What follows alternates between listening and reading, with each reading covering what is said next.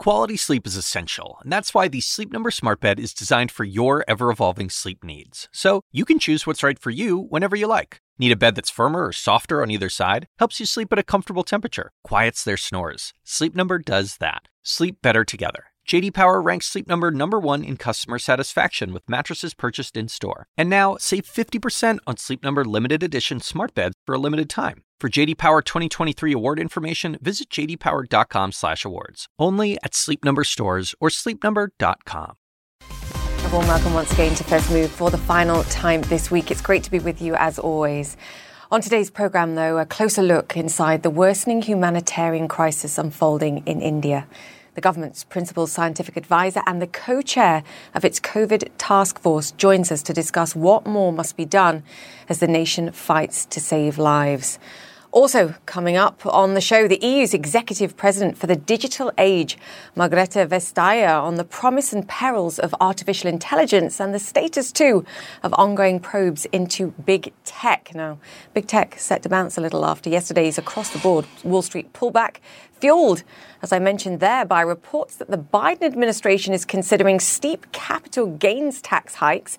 That led to stock price yikes and a 1% pullback for the majors, as you can see. The taxing turbulence also creeping into crypto, Bitcoin falling below $50,000 and headed for its worst week this year.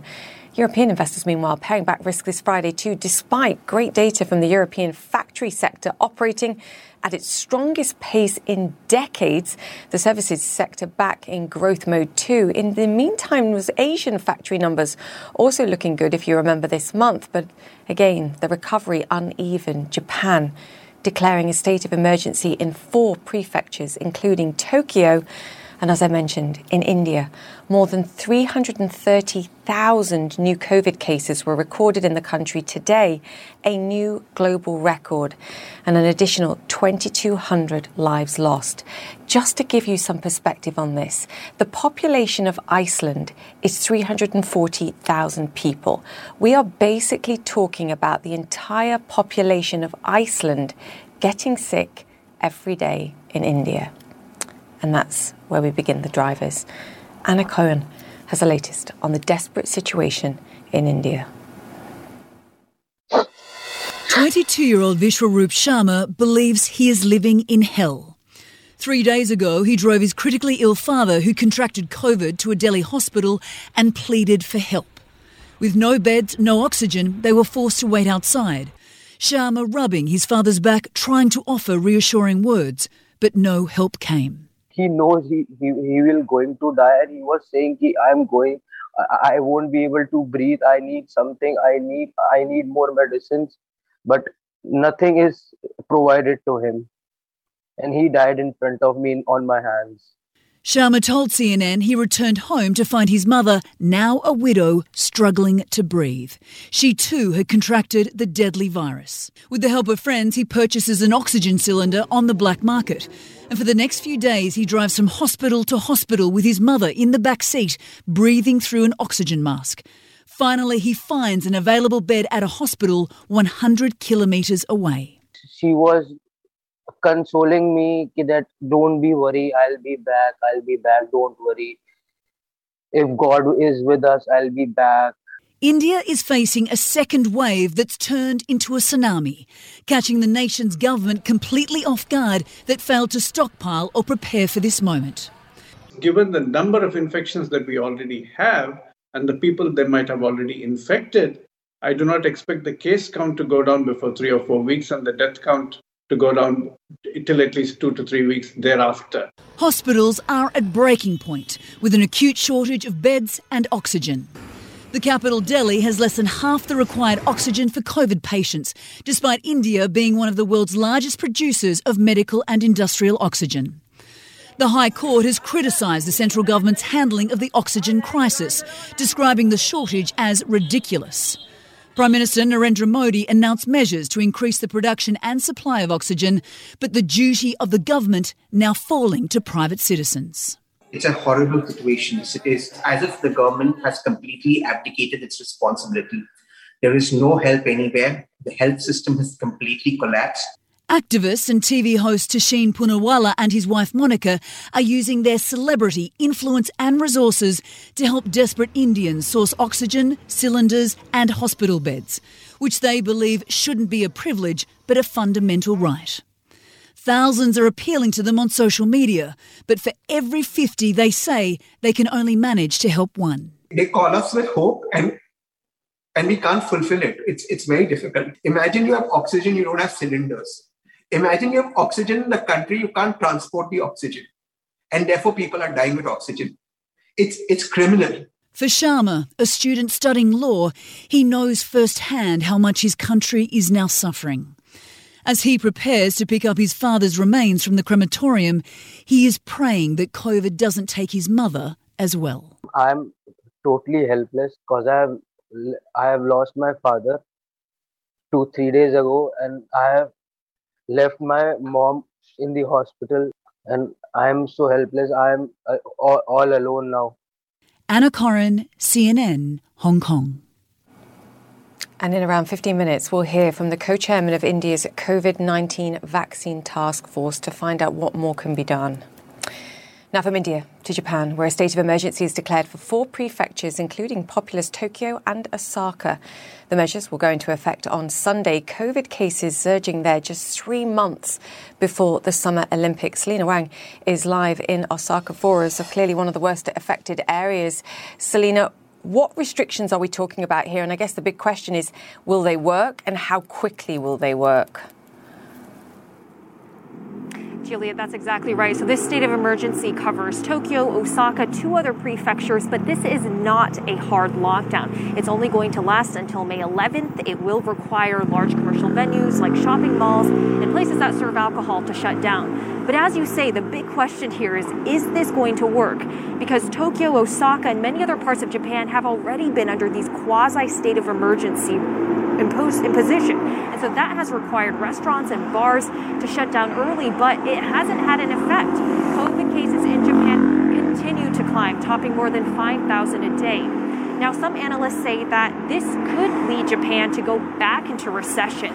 This state of emergency will cover the Golden Week holiday, which is normally one of the busiest times for travel in Japan. Meantime, you also have the Tokyo Motor Show canceling. Organizers saying that they're unable to hold this big event because of the pandemic. And Julia, that does lead to major questions about the ability of the Olympics to be held here in just 3 months.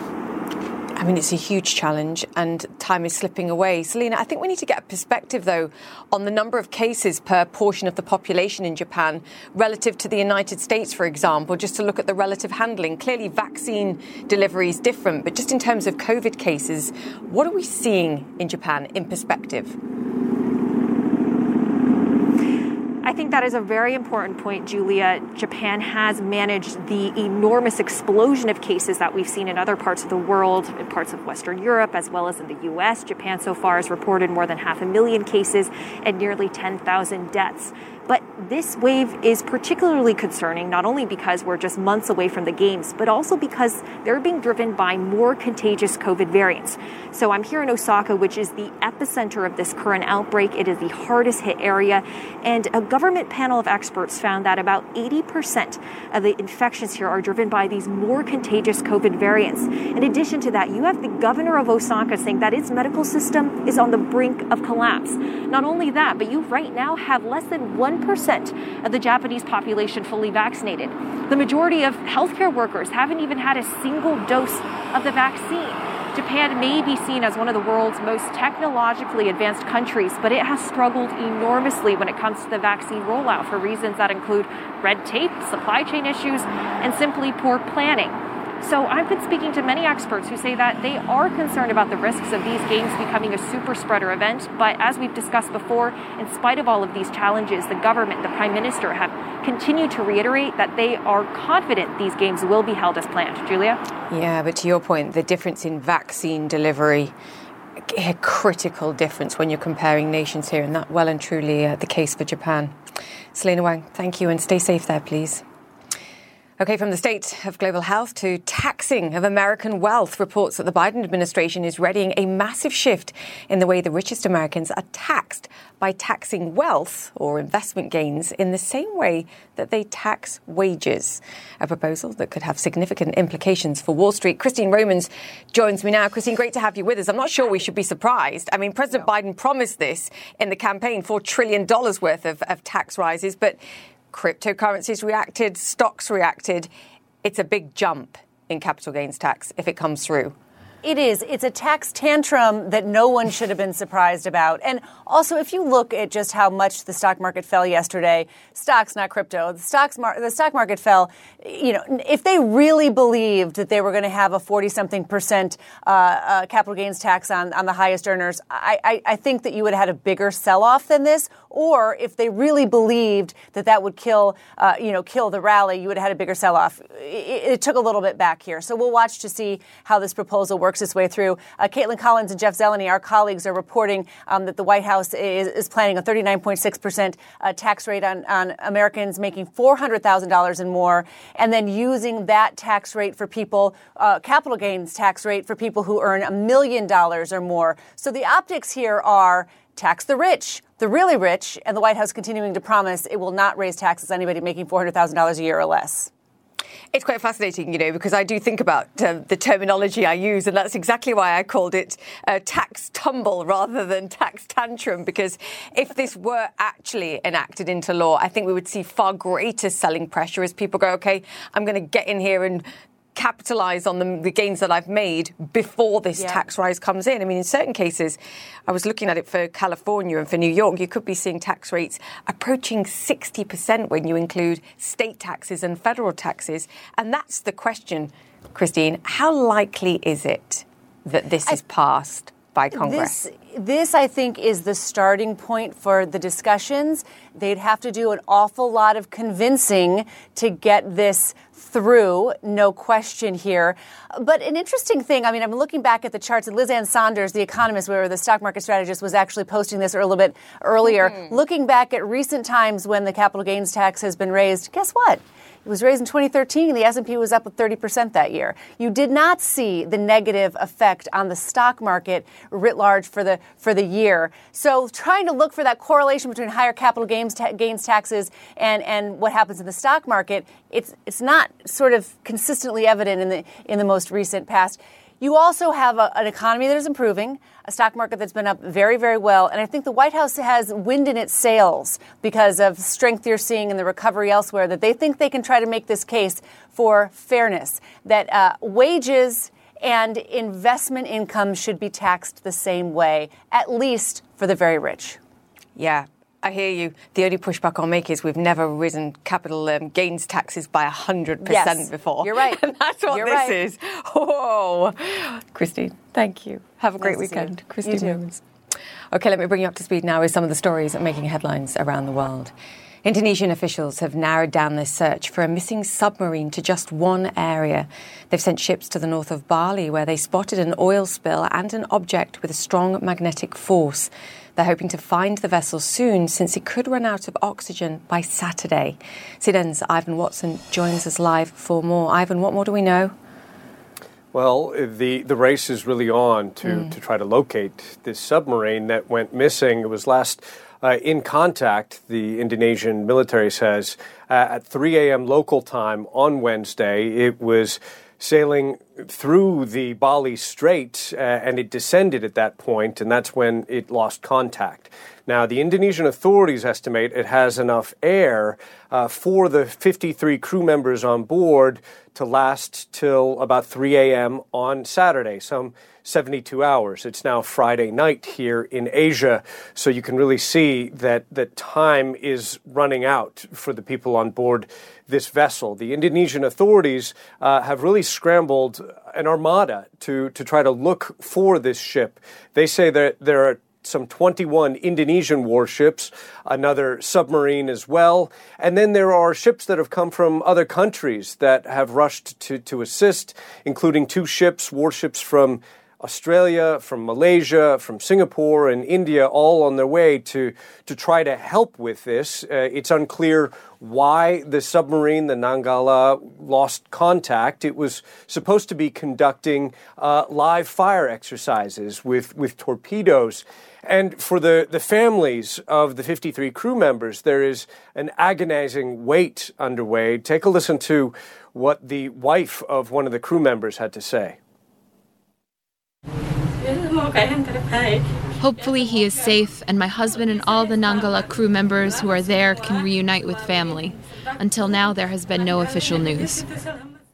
And the Indonesian President Jokowi, he earlier this week, he called on Indonesians to pray for a smooth search and rescue operation. Julia? Yeah, we pray with them. Ivan Watson, thank you for that update there. The imprisoned Kremlin critic Alexei Navalny says he's ending his weeks-long hunger strike. It comes a day after he was urged to do so by doctors that support him. He says he's lost sensitivity in parts of his arms and legs and has been treated by civilian doctors, but he's still demanding access to better medical care during his imprisonment. US President Joe Biden, kicking off the second day of his climate summit with world leaders, is expected to speak about the economic benefits to be won by tackling the environmental crisis. On Thursday, he and other leaders promised to reduce carbon emissions over the next few years. All right, coming up here on First Move, keeping an eye on AI, why Europe wants to regulate artificial intelligence and how they're going about it. And fear and anger on the streets of India as it struggles to contain COVID-19. The country's leading scientific advisor is up next.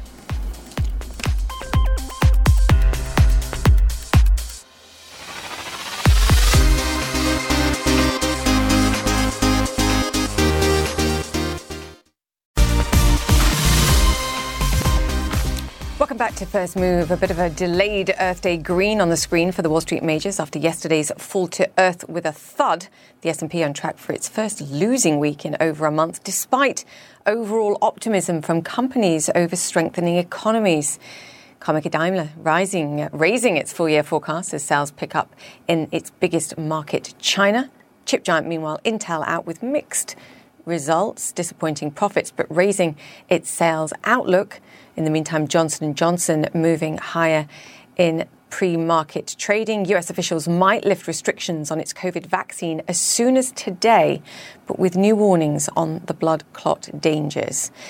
The EU, meantime, reportedly sealing a deal with Pfizer to deliver as many as 1.8 billion new doses of its COVID vaccine to the region, which would clearly be great news there. OK, let's bring it back to our top story today. 6 weeks ago, the Indian government announced it was in the end game, quote, of the COVID-19 pandemic. Today, officials reported more than 332,000 new infections, a new daily high for the second day running for any country in the world. In just 4 days, 1 million new cases have been diagnosed, with a new variant of the virus also causing alarm. Everything's in short supply: intensive care beds, medicine, oxygen and ventilators. Bodies are piling up in morgues and crematoriums. Mass cremations have been taking place. Despite being the world's biggest vaccine producer, only about 130 million doses have been administered in a country with more than 1 billion people. 2 vaccines are available: Covishield, developed by Oxford AstraZeneca, and Covaxin, made by Bharat Biotech. India is reviewing other foreign vaccines, but a supply crunch could slow things down. There's much to discuss. Professor Vijay Raghavan is the Principal Scientific Advisor for the Government of India. He's also co-chairman of India's COVID-19 Vaccine Task Force. Professor, we thank you so much for your time. I know you must be incredibly busy. You've recently described the situation with the virus as challenging. To the outside world, it looks desperate, and there are accusations that the government has lost control. Has the government lost control of this latest outbreak? We must understand what is happening now is just enormous, and there's a huge surge. And, there are many factors which have contributed to the surge, some anticipated and some unanticipated. But even the anticipated ones, where the government put in measures, no one saw the extent of the surge. So we must see that the volume of cases has just gone out, as you said, several hundred thousands a day with 11-day doubling. And this requires intense action, which is being put in place. That's not easy. It requires. That's happening. It requires intense lockdowns. Is the government going far enough, whether it's the state or the national government, to lock people down if necessary to protect the healthcare system and protect lives? So, we must, again, understand what is driving this surge. And there are multiple factors over here. One is, as the previous wave came down, there was in all of us a feeling that this was, something which had been dealt with substantially. We saw signs of a next surge, but the scale and the intensity of it was not clear. The lockdown at the first time was done because we did not have our PPEs, ventilators, hospital setups ready. Today we have those. They need to be scaled up enormously. Vaccines delivery needs to be scaled up enormously. So the point which we need to do now is to look at local situations in districts, cities, towns, and see what containment can be done there, prevent the interactions of those regions where there are high surges with other locations, and deal with testing on scale, vaccination on scale, so that we can bring this down. So local containment would be a way to deal with this right now rather than a national lockdown. Define containment, because to your point, you dealt quite well with the first wave. We've been dealing with COVID now for a year. There are many people that are desperate on social media talking from India and saying, why are we having oxygen shortages? Why are we having supply shortages? We've had a year to prepare and we're not ready for this. Why is this happening, sir? And clearly the government needs to move more quickly to address some of these shortages and issues. Absolutely. We right now need to first focus on the immediate needs and that make sure that every effort is being put, and we are putting in every effort, while pushing to deal with what needs to be done in the coming weeks also.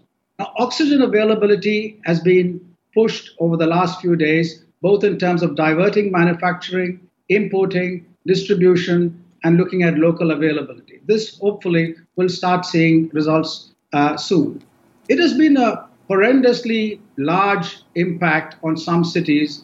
This is of such a scale that everyone knows everyone as someone who's affected personally, friends or relatives. So hospital capacity building is another area which needs to be ramped up. Our defense labs and the defense services are scaling up makeshift hospitals rapidly, as well as increasing COVID capacity in the hospitals. So these things are being done. But as you rightly pointed out, the surge is of such a level that no matter how much healthcare capacity is ramped up or was ramped up after the first wave, this is not yet sufficient.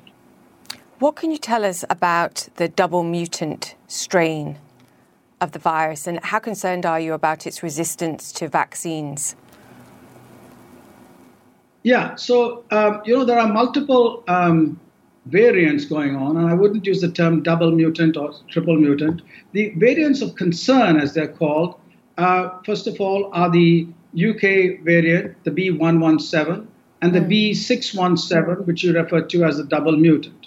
Now, they have mutations in them which both increase transmissibility and potentially vaccine evasiveness. Fortunately, right now, our early results show that these variants are still, the vaccines which we have at hand are still have impact on these variants. So that's the good news. But along with all the other, reasons which I've referred to, loosening up before we should have, about, our healthcare capacity being needed, it's also important to keep in mind that these variants have spread a lot. They constitute, by some estimates, about 60% in one state, Maharashtra, and perhaps together constitute substantially similar numbers in the Delhi region, and they're going to other regions. Therefore, it's all the more reason two things are done simultaneously.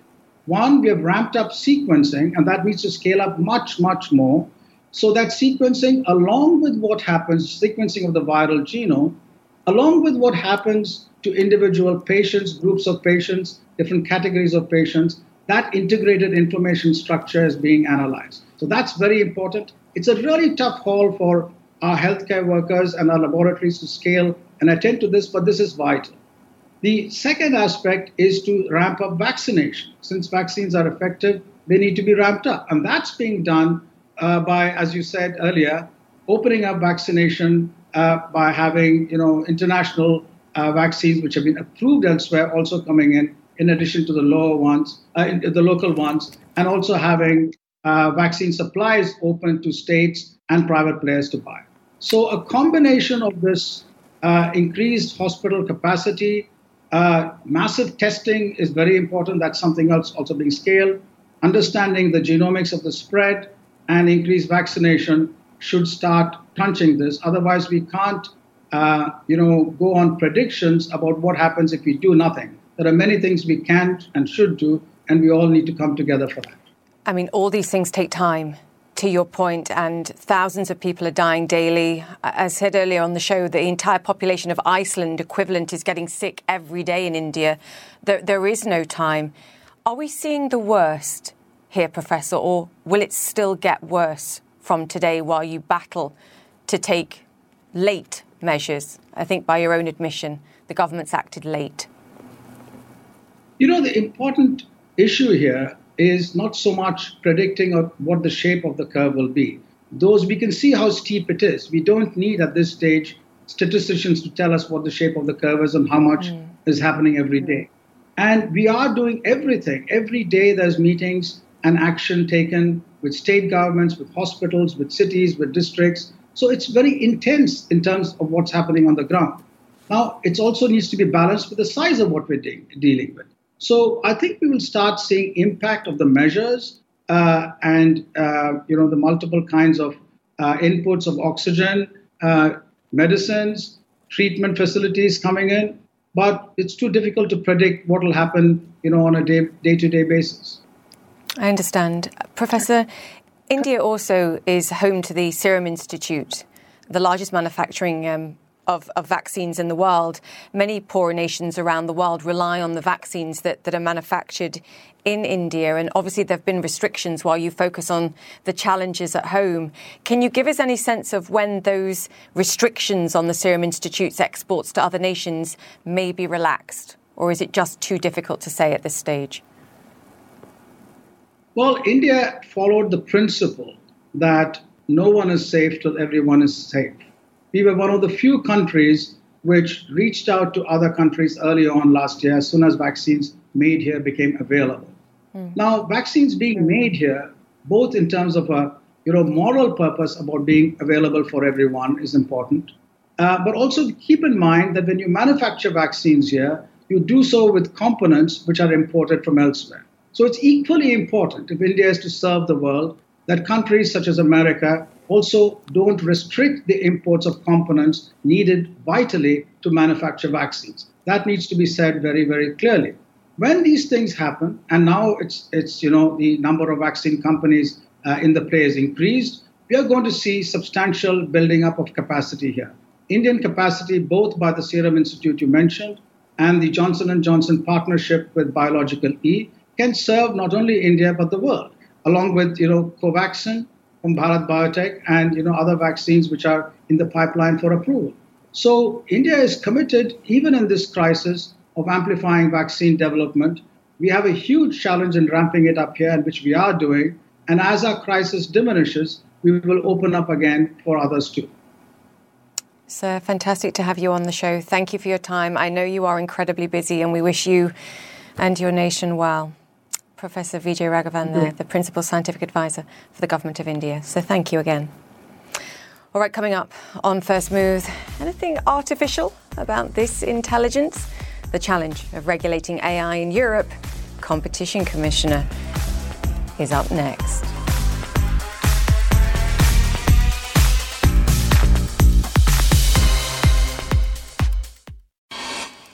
Welcome back to First Move. A mixed start to the Wall Street trading day. Nervousness persists over reports that the Biden administration wants to almost double capital gains tax rates to almost 40% for the wealthiest Americans. Goldman Sachs, however, trying to calm nerves. It says there's no way Congress will sign off on such a sizable tax hike. Now, from tax hike goals to failed football goals, call it a JP Morgan mea culpa. The banking giant apologising for its decision to fund the ill-fated Football Super League. The company saying in a statement today, quote, "We clearly misjudged how this deal would be viewed by the wider football community and how it might impact them in future. We will learn from this." All right. In the meantime, the European Union was the global pioneer for regulating data protection and privacy. And now it's taking on artificial intelligence, announcing proposals that would regulate the use of AI, targeting high-risk applications like facial recognition software. It will take years to become law, but it's already causing some pretty heated debate. Launching those proposals was Margrethe Vestager. She joins us now. She's the European Commissioner's Executive Vice President and Chair of the group Europe Fit for the Digital Age, and, of course, EU Commissioner for Competition. Fantastic to have you on the show. Thank you so much for your time today. Clearly, you've flown the flag for regulation around the world for big technology companies, but beyond. Do you think you've found the balance right between protecting consumers, but also fostering trust and innovation with this proposal? Well, that is exactly the point. And thank you very much for having me. I'm really happy to be here. The point is that we should embrace technology. We should make so much more use of artificial intelligence. But I only think that can happen if we trust it, in particular in areas where it's about, can I get a mortgage? Can I get an insurance? Can my children be accepted at an educational institution? All these elements of our life where artificial intelligence will be used, we need to be able to trust that it will be right and that would not be a risk to our fundamental values. I mean, you're always going to get criticism on this. You've got the tech lobbyists saying you're going to suppress innovation in a nascent technology before it's even started. And then I look at sort of human and digital rights groups that are coming forward and saying you're allowing too much scope for self-regulation and determination from these AI companies, particularly on issues like discriminatory use of AI, surveillance technologies. Commissioner, what's your response? Well, we have taken a risk-based approach, we call it, to say, well, if things are extremely risky, we will also be extremely strict. For instance, a couple of use cases that we would prohibit altogether. One of them would be the use of sort of subliminal techniques that would make you do things that can harm you or are dangerous to you or other people. It could be the use of social scoring within the union, a government who follows you around and gives you points, and for that to have effect on your access, for instance, to public services. The real sort of yes, where there's a lot of volume in our proposal is, of course, when it comes to high risk.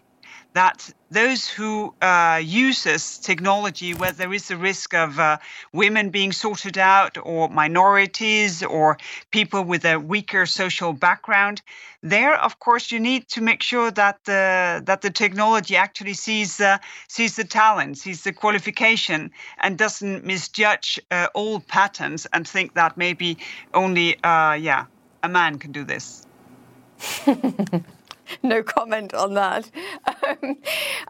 Commissioner, the challenge here, I think, and you've made the Commission renowned, I think, for having more bite than it's ever had in the past with tackling some of the big tech companies in particular, that obviously will be looking at this and are looking at this moment. But the time it takes to get all the EU nations to agree to this, we're talking not before 2023. And even the size of the potential fines, are they big enough if we're talking about 6% of global annual turnover? It sounds big, but the cash generation of some of these companies is so huge. I just wonder whether the threat's potent enough.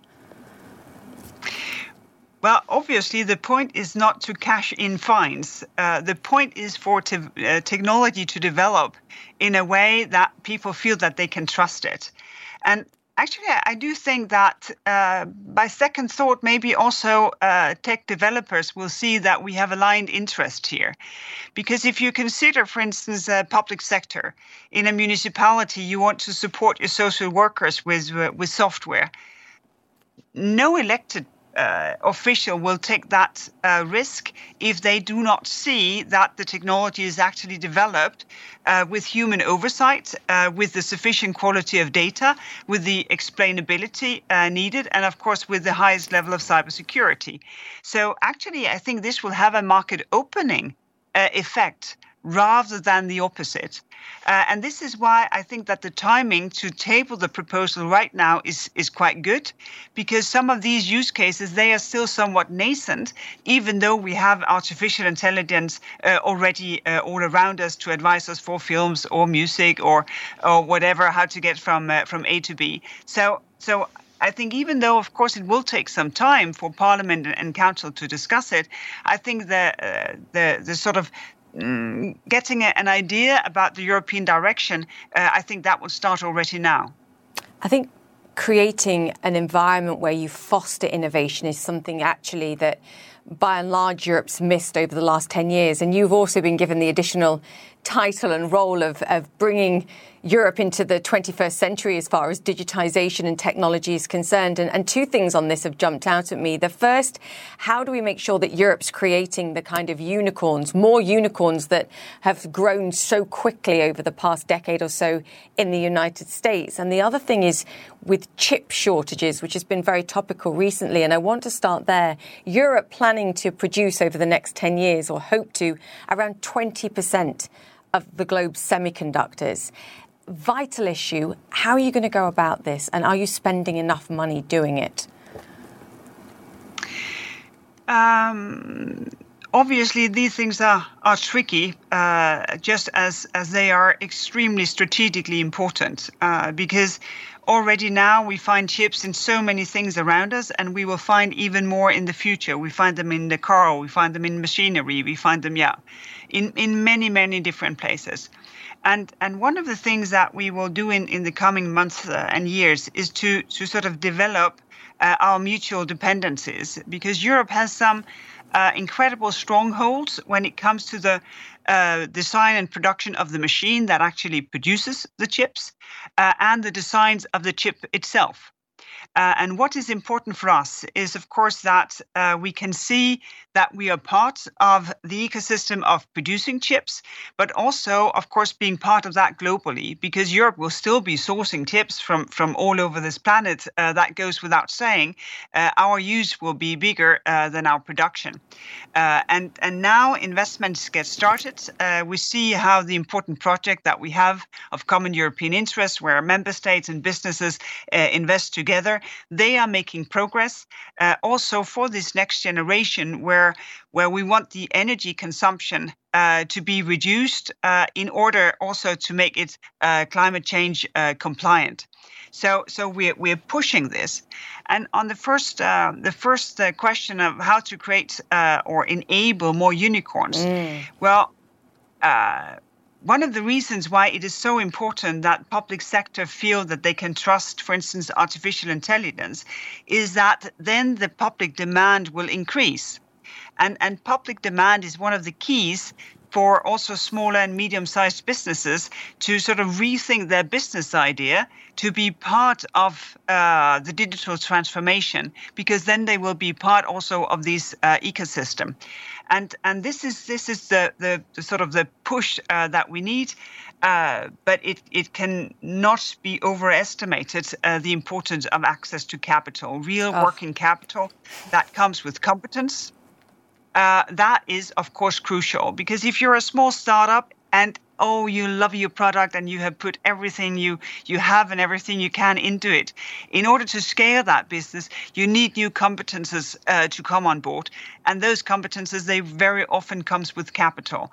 So there is no way around it. Now we have the legal framework for the European Capital Union to work well. Now, of course, we need for investors to see that it is indeed worthwhile to come to Europe. Yeah, because that's why we lost them all to Silicon Valley in the past. Or Europe did. I should be careful how I pronounce and say that. So great to have you on the show. Thank you so much. And it's clearly a work in progress. It was my pleasure. Eyes on the prize. Thank you. Thank you very much. For competition there. Thank you so much again. All right, ahead on First Move, recycled rockets, another successful launch for SpaceX and NASA. More from Mission Control next.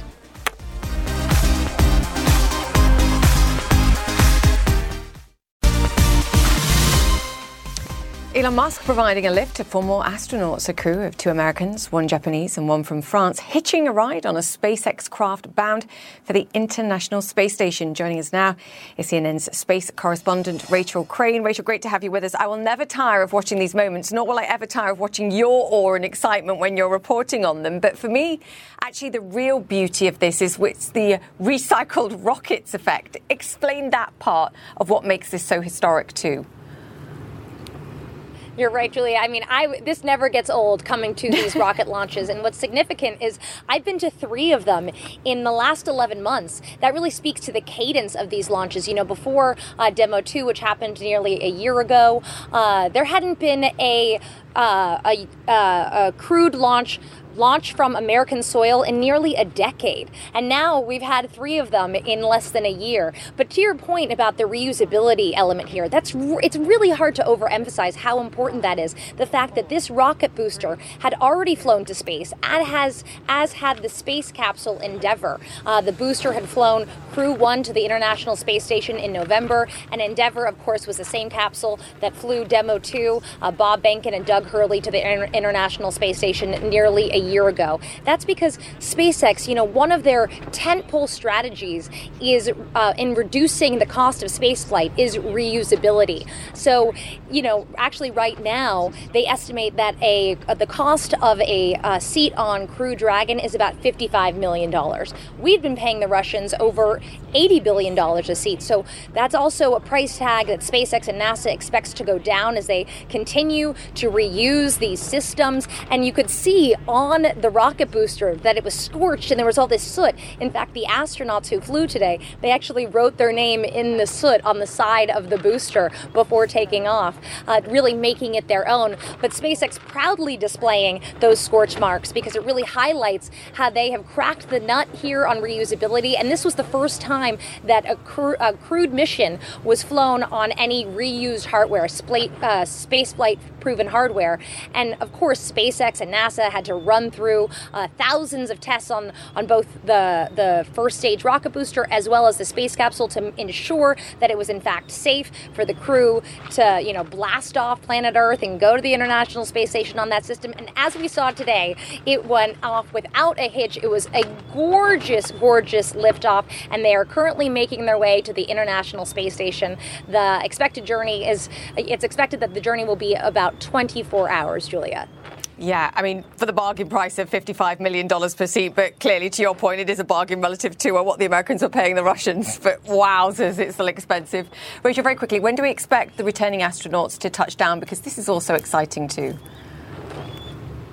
Yeah, so the returning astronauts, Crew 1, they're currently up there. And in fact, when Crew 2 gets there, there's going to be 11 astronauts on the International Space Station. So it's going to be quite crowded. Crew 1 is set to splash down on Wednesday. But of course, these things, they tend to slide, as we saw. This launch was supposed to happen yesterday. Really, Mother Nature dictates a lot of this. You know, so much planning goes into these launches and these splashdowns. But it's really Mother Nature that dictates when they're truly going to happen. Julia? Yes, I'm a Brit. I like talking about the weather. Always. Rachel Crane, great to have you with us. Thank you for that. All right, you're watching First Move. More to come. Stay with us.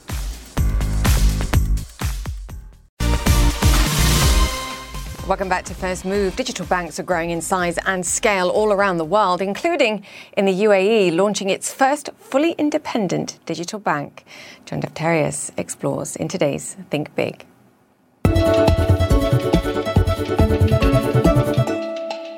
What is the big idea? Is it to be a disruptor? Digital banking is new. It can challenge the homegrown players that have been in traditional banking. How do you see your big idea? John, the big idea is that it's the first digital bank in the country. The big idea that it's the first digital bank that looks after consumers and corporate at the same time. But I believe the bigger idea that we, who are the people behind the bank, we live digital life. We have digital businesses. Having that state of mind is the real big idea because you can think digitally. The United States and Europe, Asia, about 70%, 80% of the jobs are linked to small and medium-sized enterprises. And I know it's a priority in the UAE to foster this sector. What's going to be the role of Zand in that space then? I guess in the UAE, we're late in helping small businesses. But this technology, with all the fintech partners, I have to give them credit, they will make it so much easier, so much efficient, cheaper to provide services and funding and product for small businesses. So when we talk about neobanking, what's the huge advantage for the customer? The interface, of course, is one, but can you actually give better prices to smaller businesses, personal loans, tech startups as a result of not having the legacy of the brick and mortar network? I mean, these systems of new digital banking, no headquarters, a lot of staff, no branches, no cars. It's pretty simple. You don't even know where the office is. Could be in a warehouse. All right. So there's a great amount of saving that you will give back to the customer. AI is smarter than all of us combined.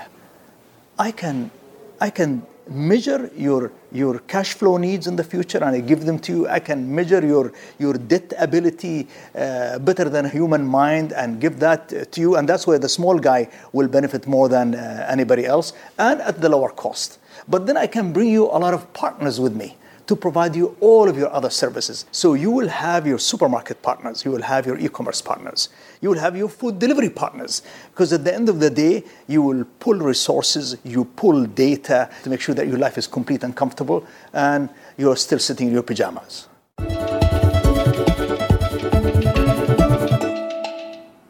Okay, and that's it for the show. If you've missed any of our interviews today, they will be on my Twitter and Instagram pages. You can search for @JChatterleyCNN. In the meantime, stay safe, please. Have a great weekend, and Connect the World with Becky Anderson is next. I'll see you next week.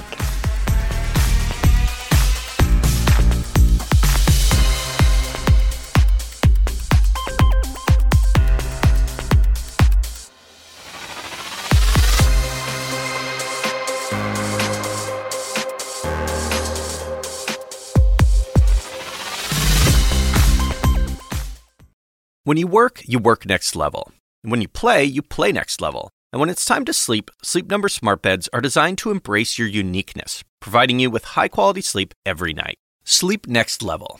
J.D. Power ranks Sleep Number #1 in customer satisfaction with mattresses purchased in-store. And now, the Queen Sleep Number C4 smart bed is only $1,599. Save $300 for a limited time, only at Sleep Number stores or sleepnumber.com. Prices higher in Alaska and Hawaii. Quality sleep is essential, and that's why the Sleep Number smart bed is designed for your ever-evolving sleep needs. So you can choose what's right for you whenever you like. Need a bed that's firmer or softer on either side? Helps you sleep at a comfortable temperature. Quiets their snores. Sleep Number does that. Sleep better together. J.D. Power ranks Sleep Number #1 in customer satisfaction with mattresses purchased in-store. And now, save 50% on Sleep Number limited edition smart beds for a limited time. For J.D. Power 2023 award information, visit jdpower.com/awards. Only at Sleep Number stores or sleepnumber.com.